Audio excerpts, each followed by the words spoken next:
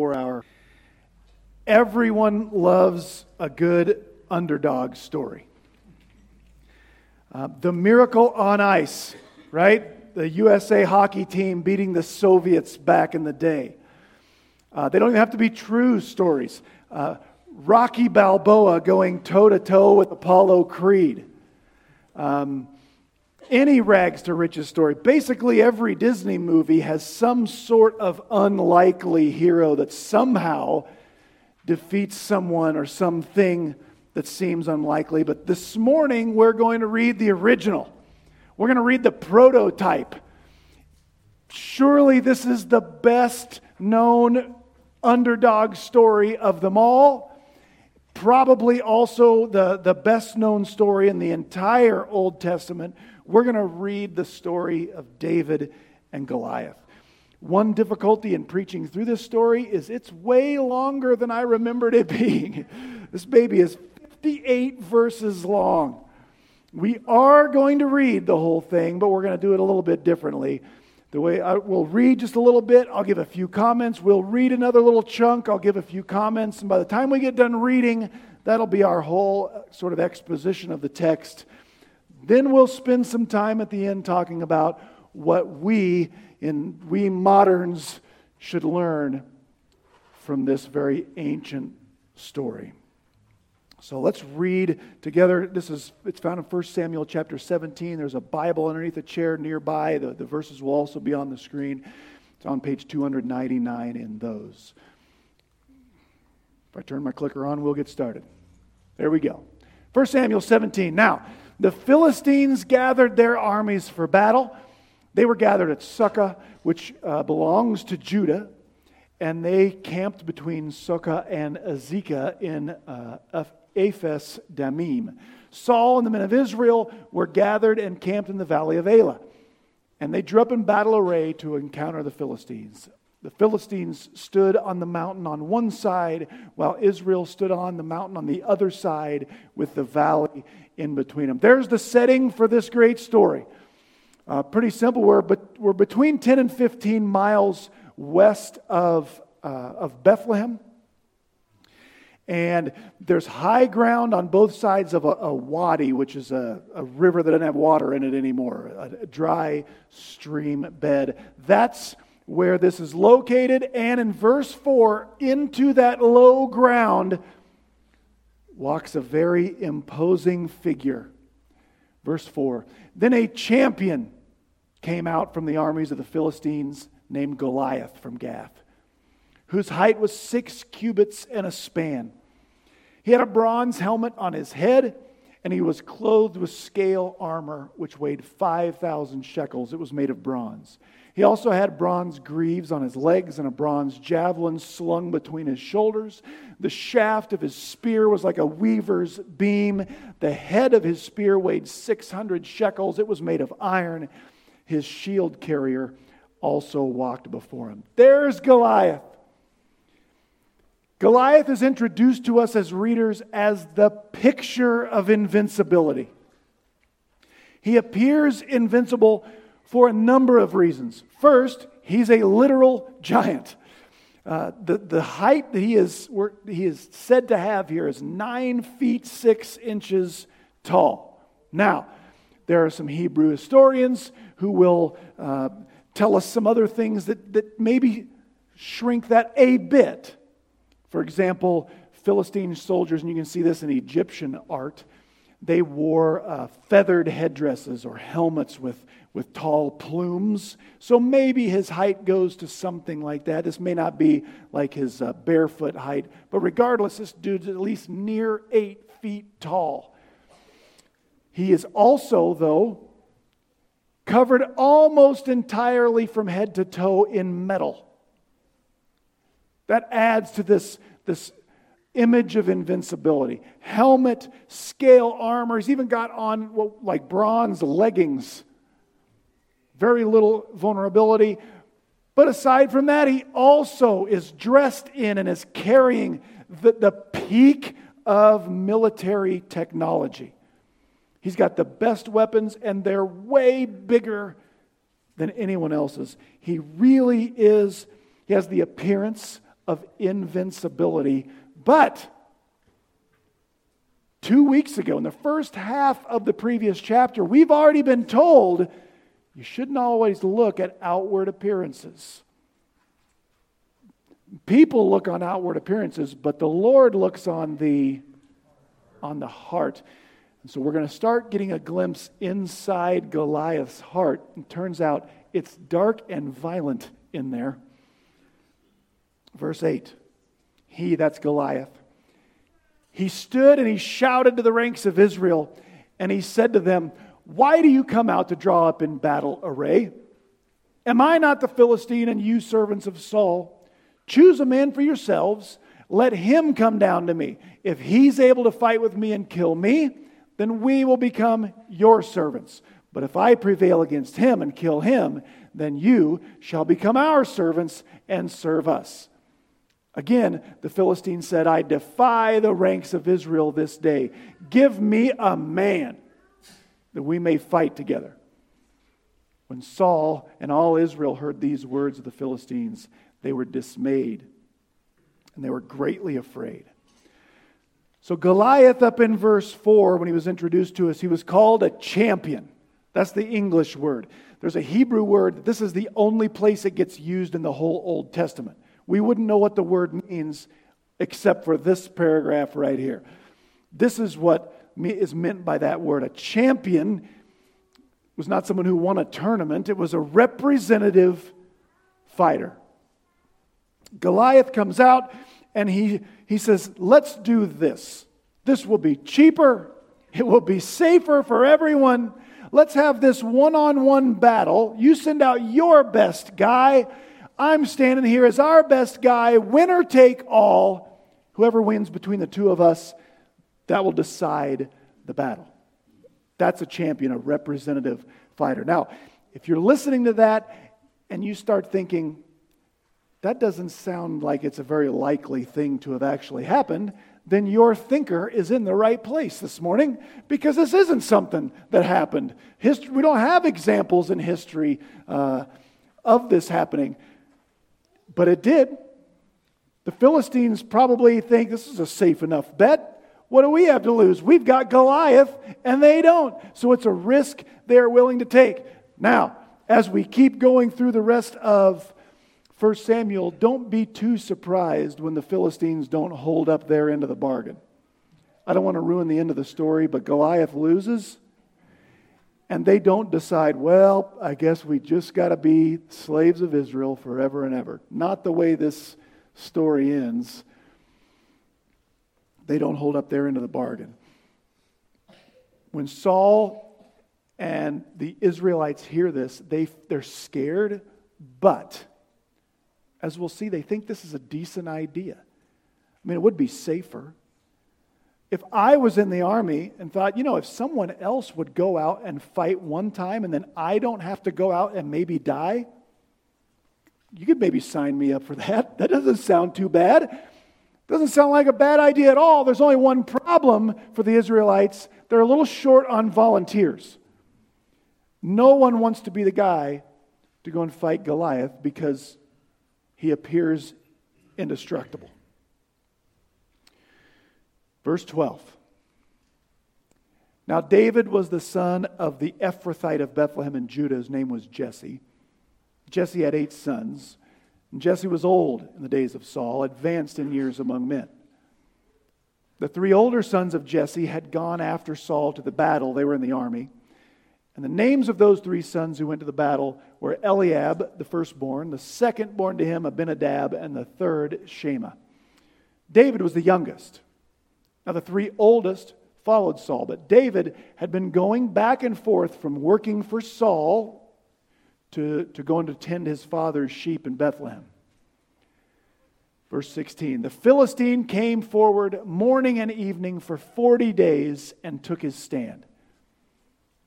Then Jesse said to David one day, his son, "Now take for your brothers an ephah of this roasted grain, these 10 loaves of bread, and run to the camp of your brothers." Verse 18, "Bring also these 10 cuts of cheese to the commander of their 1,000, and look into the welfare of your brothers and bring back news of how they're doing." For Saul and they and all the men of Israel are in the valley of Elah fighting with the Philistines. So, verse 20, David arose early in the morning and left the flock with a keeper and took the supplies and went as Jesse had commanded him. David came to the circle of the camp while the army was going out in battle array, shouting the war cry. Israel and the Philistines drew up in battle array, army against army. And then David left all the stuff that he brought with him in the care of the baggage keeper, and he ran to the battle line and entered the battle line in order to talk to his brothers. All right, this part of the story just lets us know how David, the youth, got to where Goliath was. Because David was too young to be in the army.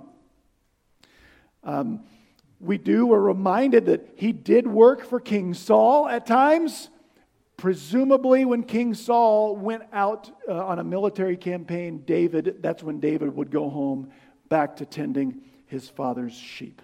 So that's how David gets to be there. We'll move on in verse 23. As David was talking with his brothers, behold, the champion, the Philistine from Gath, named Goliath, was coming up from the army of the Philistines. And Goliath spoke those same words he always spoke, but this time David heard them. When all the men of Israel saw the man, Goliath, they all fled from him. They were greatly afraid. The men of Israel said to David, "Have you seen this man who's coming up? Surely he's coming up to defy Israel. And it will be that the king will enrich the man who kills Goliath with great riches, and will give him the king's daughter, and he'll make his father's house free in Israel." Then David spoke to the men who were standing by him. David said, "What will be done for the man who kills this Philistine and takes away the reproach from Israel? For who is this uncircumcised Philistine that he should stand there and taunt the armies of the living God?" The people answered David in accord with what they had been saying. Just what we told you. That's what will be done for the man who kills Goliath. So as David is talking with his brothers, brings the food, drops it with where the supplies are, goes and finds his brothers, and Goliath walks out and does his now normal boasting, challenging, intimidating, inviting routine. But this time David hears it. Also by this time, we can tell King Saul has decided he'd like to take the chance. He would like someone to go and try to kill Goliath. And Saul has orchestrated a bit of a leak in the press so that the men hear what will happen for the guy who kills Goliath. He's promised great riches that will come in two ways. One, he'll get to marry the king's daughter, which would take a sort of more common man and get him into like the pool of royalty, access to all kinds of privilege and wealth. It would be a long shot, but he and certainly his children would be in the line of kings in the succession plan, possibly royalty or king themselves one day. And then also this freedom that Saul promises is freedom from taxes. Can I get an amen there? And freedom from any kind of service. Now, knowing Saul the way we do, it's probably safe to assume Saul's like, I don't have anything to lose because I'm not going to keep this into the bargain. Anyway, if my guy goes out there and gets beat, Saul's not just going to turn his nation over to the Philistines either. He also doesn't keep his end of the bargain because as we move forward, he does not let David be free from forced military service by any stretch moving forward. But that's sort of the deal. Now, one other thing I want you to notice in this chunk of the story.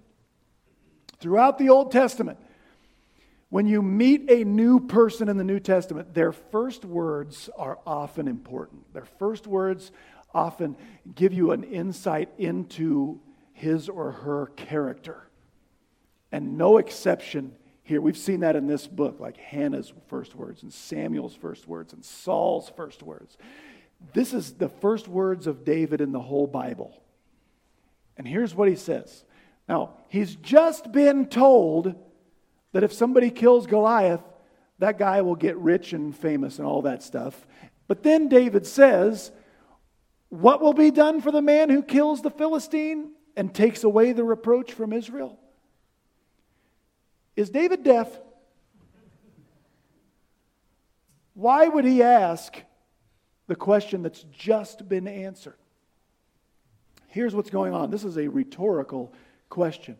David hears for the first time this pagan step out into the wadi, into the low ground, and defy their God, God's people, the promised land. And then he hears, man, you'll get rich and famous if you go out there and defeat that guy. David says, what would have to be done for somebody to go out and shut that guy up? You need the promise of being rich and famous to go stop someone from defying the God of Israel on Israeli soil. That's why at the very beginning we were told that land belonged to Judah. Then he says, who is this guy? Who does this guy think he is that he can stand in this land promised to us and taunt God's people right in front of God? That tells us something about David. David is motivated by what glorifies and honors God, by what benefits his people. The soldiers don't get what David's saying either, though, because they just tell him again about the rich and famous part. Let's go on. Verse 28. Now Eliab, the oldest brother, David's oldest brother, heard David when David spoke this way to the men. And Eliab understood what David was saying. Eliab's anger burned against David. And he said, why have you come down here? And with whom have you left those few sheep in the wilderness? Shouldn't you be back doing your little menial tasks, boy? I know your insolence, and I know the wickedness of your heart. You just have come down here sort of rubbernecking to see the battle and take home rumors. But David said, what have I done now? I can't even ask a question. And David turned away from him to another soldier or maybe brother and said the same thing, and the people answered him in the same way. David's oldest brother, Eliab, he understands that David is basically saying, what's wrong with you guys? Why doesn't someone go out there and fight that guy? Why doesn't someone go out there and shut his mouth permanently on behalf of God and his people? Eliab knows that's what David is saying. He thinks David's making him look bad, and in some way he might be right, though it's understandable. But notice, Eliab attacks David's heart and his motives. I know how insolent, how rebellious you are, and I know the wickedness of your heart. Now remember, why did God choose David? Because of his heart. But often, though people are dedicated to God's glory and the benefit of the others, still sometimes people will attack your heart. But David keeps on asking men, why won't someone go fight the giant? Verse 31. When the words which David spoke were heard, or when they traveled around, and they were told to Saul, Saul sent for David. David said to Saul, let no man's heart fail on account of him. Don't be scared, guys. I, your servant, will go and fight with this Philistine. Then Saul said to David, you're not able to go and fight against the Philistine, for you're but a youth. That guy's been a warrior since he was your age. Verse 34. But David said to Saul, I was tending my father's sheep, and when a lion or a bear came and took a lamb from the flock, I went out after the lion or the bear and attacked it. And I rescued the lamb from its mouth.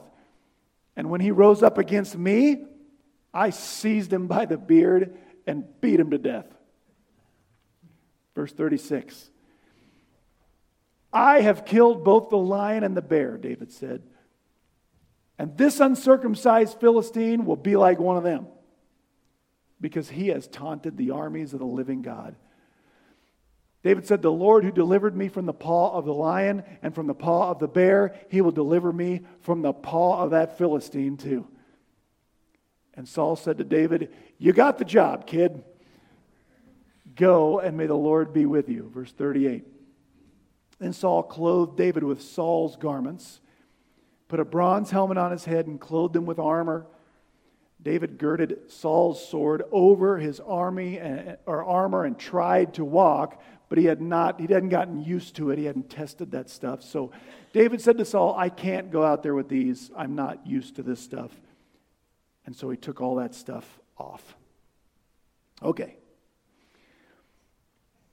It comes about that Saul catches word there's finally one man in his army who's at least saying someone should go out there and fight that giant. Saul says, sounds like we got ourselves a volunteer. So whoever's talking like that, bring him. But the kid gets there and he realizes it's not even a member of his army. It's the little shepherd boy. But as soon as David gets there, he volunteers for the job. Don't let anybody be scared anymore. Shepherd boy is here. I sign up. I'll go do it. Saul says, you can't do that. You're too little. You're too inexperienced. David says, don't let this baby face fool you. It's like, I've been a shepherd for a long time. And let me tell you, King, one time a lion attacked my flock. Another time a bear attacked our flock. I chased him down, snatched him by the scruff of the neck, and beat him to death. And I'm going to do the same thing to that giant out there. Why? Because God kept those two animals from killing me then. God's got plans for me that you don't know about, King. God's going to make sure that giant can't kill me today. Saul says, what else do I have to lose? Nobody else is going to do this. He dresses David up with the best military technology the Israelis have. David says, I can't work like this. Takes that stuff off. And now the battle. Verse 40. He took his stick in his hand, his shepherd's staff, and he chose for himself 5 smooth stones from the brook. And he put them in the shepherd's bag, which he had, even in his pouch. And his sling was in his hand. And David approached the Philistine. Then the Philistine came on and approached David with the shield bearer in front of him. When the Philistine looked and saw David, he disdained David, for he was but a youth, though ruddy and with a handsome appearance, thrown in for good measure. Verse 43. The Philistine said to David, am I a dog that you come to me with sticks? And the Philistine cursed David by the gods of Philistia. The Philistine also said to David, come to me and I will give your flesh to the birds of the sky and the beasts of the field. In other words, come out here and I'll kill you and won't even let anybody bury you. Verse 45. David shows the giant that the giant's not the only one who can talk a little junk.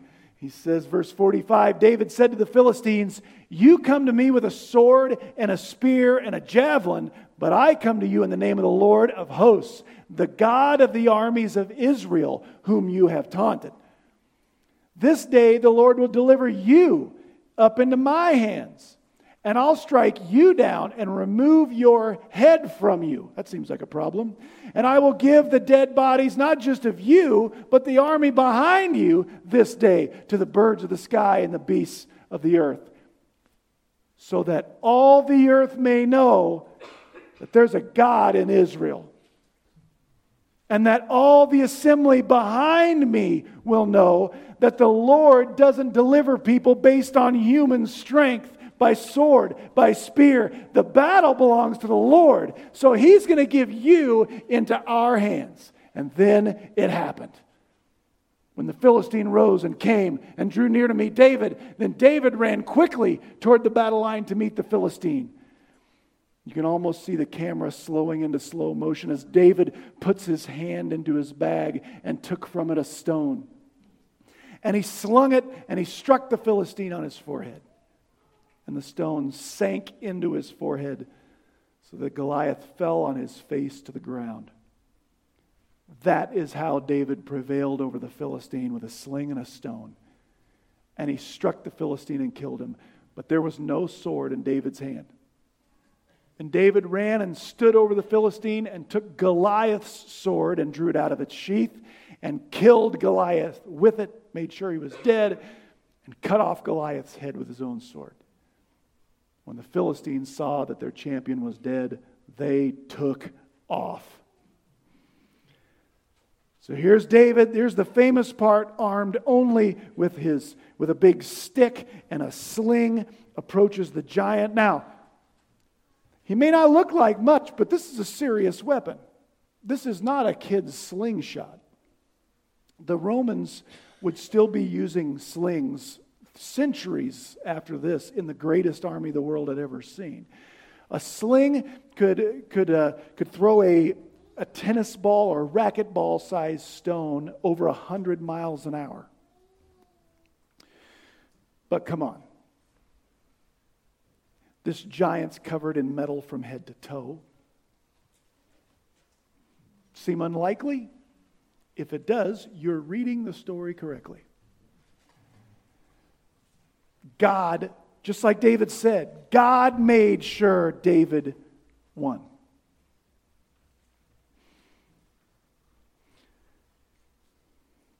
By the way, consequently, first, Goliath is insulted that they send a kid out. Like, what kind of street cred am I going to get by killing this guy? And so he curses David using the pagan gods of Philistia. Do you know what the penalty was supposed to be according to the law?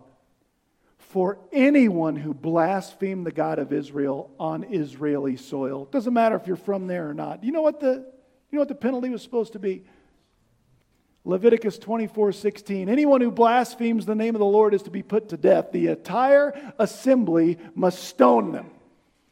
Whether foreigner or native born, doesn't matter. They blaspheme the name, the character of God, they're to be put to death by stoning. That's what David does on behalf of the whole assembly. He sort of upholds the law. David yells at Goliath, "You come at me with your great size and your military technology, but I'm telling you, you're outnumbered." David kills him, runs him through with his own sword, takes no chances, cuts his head off, because he's probably seen scary movies where it looks like the one's dead and then at the very end they jump. So he doesn't take any chances. Smart man, that David. The aftermath starts in verse 52. The men of Israel and Judah arose and shouted and pursued the Philistines as far as the valley and to the gates of Ekron. So a lot of the Philistines survive. They get inside that city. But the slain Philistines lay along the way to Sha'arim, even to Gath and Ekron. The sons of Israel returned from chasing the Philistines and plundered their camps. Then David took the Philistines' head, and eventually he brought it to Jerusalem, though it wasn't this day. But he kept Goliath's weapons for himself. Verse 55. Now when Saul saw David going out against the Philistine, he said to Abner, the commander of the army, "Abner, whose son is this young man?" Abner said, "By your life, king, I don't know." The king said, "You inquire whose son the youth is." So when David returned from killing the Philistine, Abner took him and brought him before Saul. He was still carrying the Philistine's head in his hand. I like that part. And Saul said to him, "Whose son are you, young man?" And David answered, "I'm the son of your servant Jesse, the Bethlehemite." So in the aftermath of David's unlikely victory, the Philistines correctly assume Israel's God is fighting on their behalf. We better get out of here. They turn tail. The rout is on. And then there's a confusing part at the end here. What questions do these verses raise in your head right there? All of a sudden, doesn't it seem like Saul doesn't know who David is? But David worked very closely with Saul in the previous chapter. Saul liked David very much. Even in this story, we were reminded David used to work for Saul. So what's going on here? There may be some divinely controlled confusion as God wants to teach thousands of years worth of people a lesson. But also, here's how I think of this. Saul does not ever say, "Go ask what that kid's name is." I think he knows his name. He asks who his dad is. Here's why. Saul's got promises he's supposed to keep. The promise for whoever killed Goliath was the daughter in marriage, and then his father's whole family is supposed to be set free. So if he's going to write the edict that keeps his promise, he won't. But he would have to, it's Jesse whose family he has to set free. So that's why he has to ask. Before this, he was probably just the music kid. Now I got to know for sure who his dad is. All right, there's the story. Isn't that a great story? What are we supposed to learn? In the few minutes we have left, I want to start by telling you first what you should not learn from this story. I found this graphic on the internet from someone else's sermon or teaching on this. David and Goliath, conquer your fear. I think that's the most common way this passage is taught. This passage is to show you don't have to be scared of anything out there. You just believe hard enough, God is with you, and so you are good enough and strong enough and mighty enough, and you can do anything because God is with you. Don't try to learn that lesson.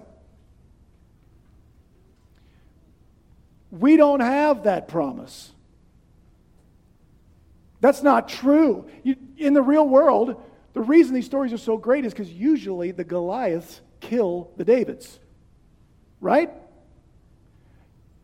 Usually, if it was real life, Apollo Creed knocks Rocky out in the first round. Everybody goes home and there are no sequels.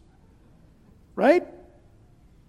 If you want to test, if you want to see if this is the lesson, hey, I'm a Christian, nothing can defeat me, give it the David test. Go find a bear, go find a lion, and try to beat it up with a stick.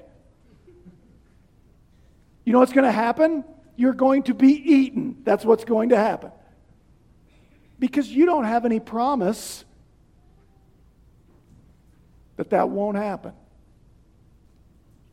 This is not the way we're supposed to deal with our fears. There's some great ways to deal with our fears. We just don't learn it from this passage. Matt Chandler said famously, maybe the most important lesson we're supposed to learn when trying to learn lessons from this passage is this: you're not David.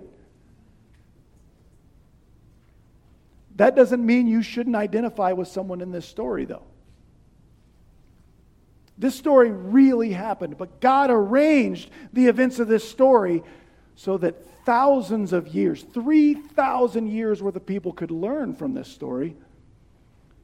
And so I think we should sort of identify the characters almost like symbols, but we're not David. I think the easiest to identify is probably Goliath, the big guy. Who's Goliath in this story? Well, Goliath is something that is huge, intimidating, scary, impossible to defeat. You know what the most common word is in this whole passage? It gets translated several different ways, but it's a whole bunch of times the word that comes across as defy, dishonor, heap shame upon. That's the most common word in this story, not by accident. Goliath is that big, massive, unbeatable, scary thing that dishonors God and His people. What's that sound like in your life? I think Goliath, if we're going to identify him as something in our lives today, Goliath is sin and death. Do you want the lesson of this passage to be, you get out there and take on sin and death all by yourself? You better figure out the right weapons to use. You better figure out how to be good enough, the right religious things to go through so that you can defeat sin and death all by yourself. Good luck out there, champ. Is that what you want the lesson of this passage to be? No. You know what you need? A champion. You need someone who will step out into that battlefield and defeat that huge enemy that you know you can't. This story is about the gospel. This story is about Jesus Christ.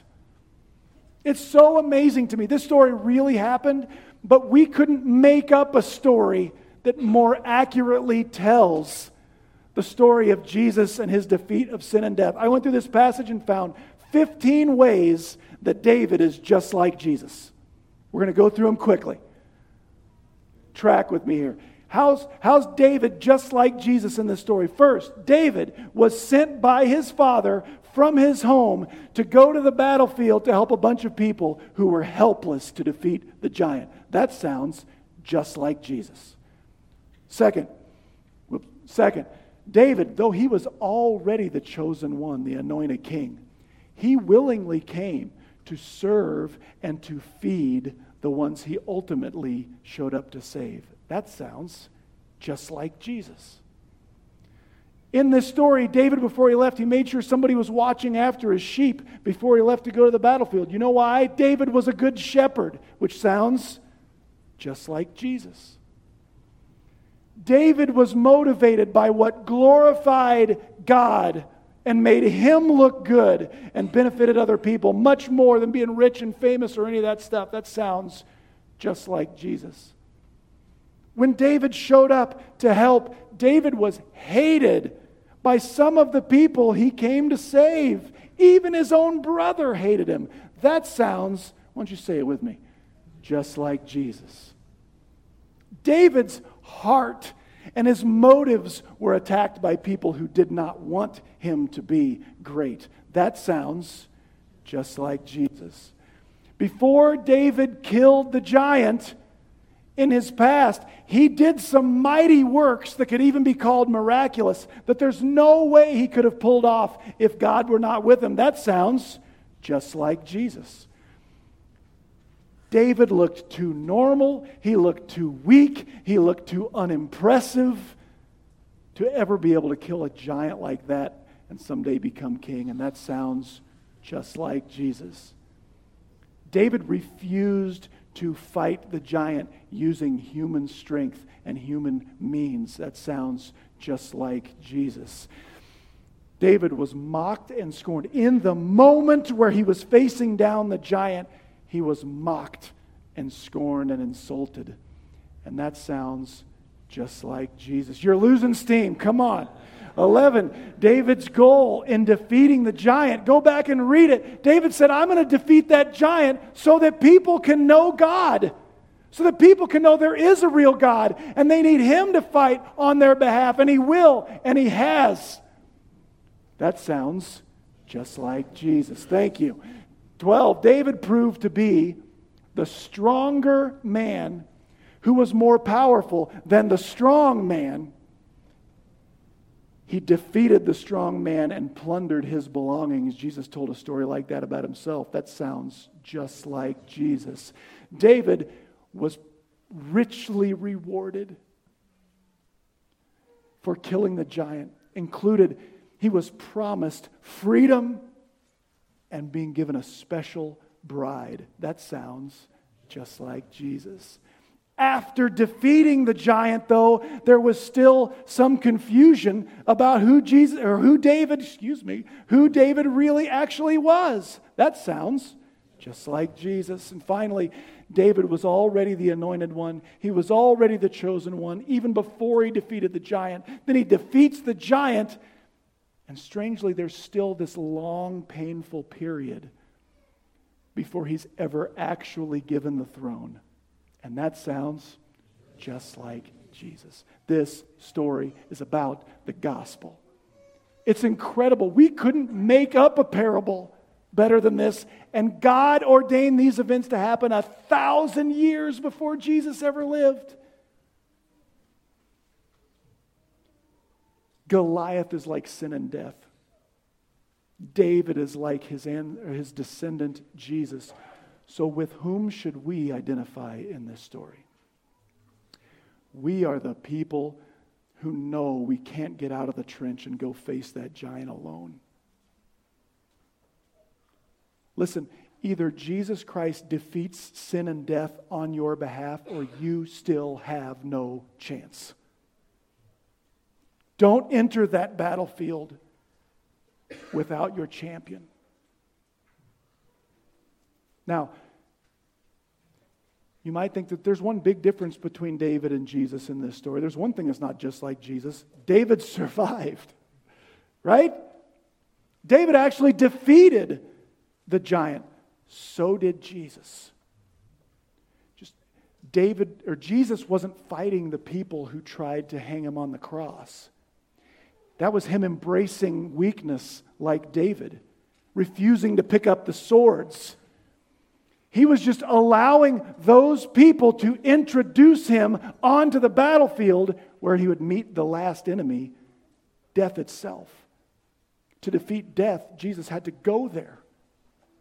And he defeated death at the resurrection. So,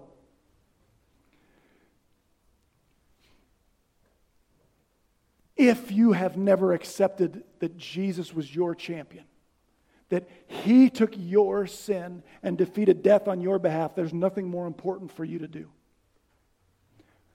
But if you've made it that far, for the rest of us, our job is to live like ding dong, the giant is dead. Okay? Warren Wiersbe used to say it this way: as Christians, we're not fighting for victory. We're fighting from victory. That means whatever's on the news, whatever's on Facebook, whatever makes you so mad, whatever makes you so angry and feel like, it does not bother me when wicked people with wicked hearts who don't know the Lord act like they are winning. What discourages me is when God's people act like they're winning. Folks, they're not winning. Hold on. Let me check the end of the book here. We win. You know why? Because the giant's dead. Dead. Head cut off, dead. Our job is not to keep the culture from sliding over the edge of the abyss, right? Our job is to stand in victory. Sin's curse has lost its grip on me. And the people that are sliding over, their biggest problem is not anything other than they need the same champion you and I have. Do you know Jesus as your champion? Live like it. The giant is dead. We win in the end. The only other kind of person out there is just someone who is about to fight, someday going to fight a battle they can't win. They need our champion. Let's tell them about him. Let's pray. Father God, thank you for this amazing old story. Thank you for being our champion. Thank you for defeating sin and death, because we stand no chance of doing it alone. Thank you for the victory that we have. And faith is the victory that has overcome the world. Thank you for killing the giant on our behalf. In Jesus' name, amen. Stand up and we'll finish this morning.